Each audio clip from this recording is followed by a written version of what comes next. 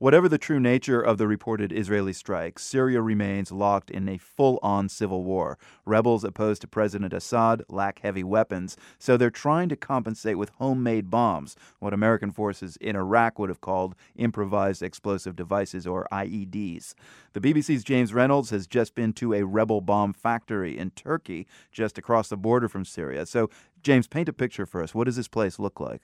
Imagine a beaten up old farmhouse, and inside, on the stone floors, you have wooden tables. And on those wooden tables, you've got piles and piles of ingredients. We didn't look too closely at them, but the bomb makers assured us that they were pretty safe. They contained the ingredients they needed to make the explosives.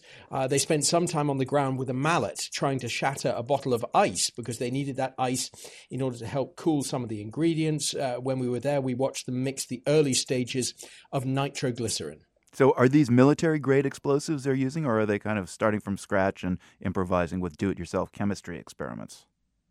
To me, as a non-expert observer, it looked more like homemade style explosives. They said that they were able to get some of the ingredients they needed from informal networks that they built up over the last year or so. So, in order to build bombs, you need someone who knows how to do it. And where is the training coming from for bomb making?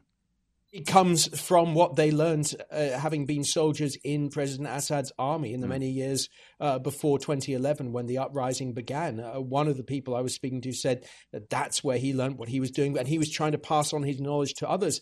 There was another man in the three-strong team that I met called Abu Ahmed, who was actually a business graduate. He'd studied business at university in Syria, and the expert bomb maker was going to spend a month with Abu Ahmed, the business graduate, to teach him the skill of bomb making.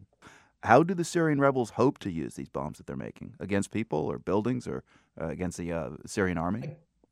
Against the army. And that was a question I asked several times. I even said, how do you know that you're not going to be killing innocent men, women, and children with these bombs? And one of the bomb makers, Abu Ahmed, he showed me a sign he had. Essentially, it said in Arabic, attention, warning. He said they would put that sign, they would stick that sign up to warn civilians not to approach the area.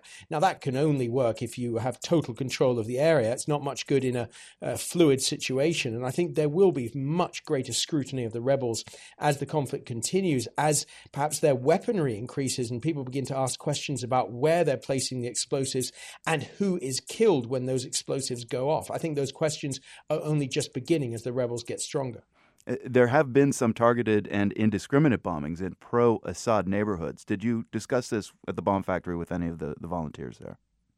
No, this was on a much more rudimentary level, the kind of bombs we were looking at. And certainly they actually said, interestingly, that they didn't make any suicide vests and that they were certainly not after carrying out the kind of attacks that we've seen carried out by the Nusra Front. That's a front which certainly Western intelligence agencies believe is inspired by al-Qaeda, which has carried out a number of indiscriminate, people would say, suicide attacks against government targets in the last year or so.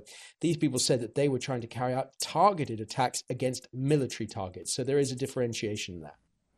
The BBC's James Reynolds in southern Turkey, just across the border from Syria. Thank you very much. My pleasure.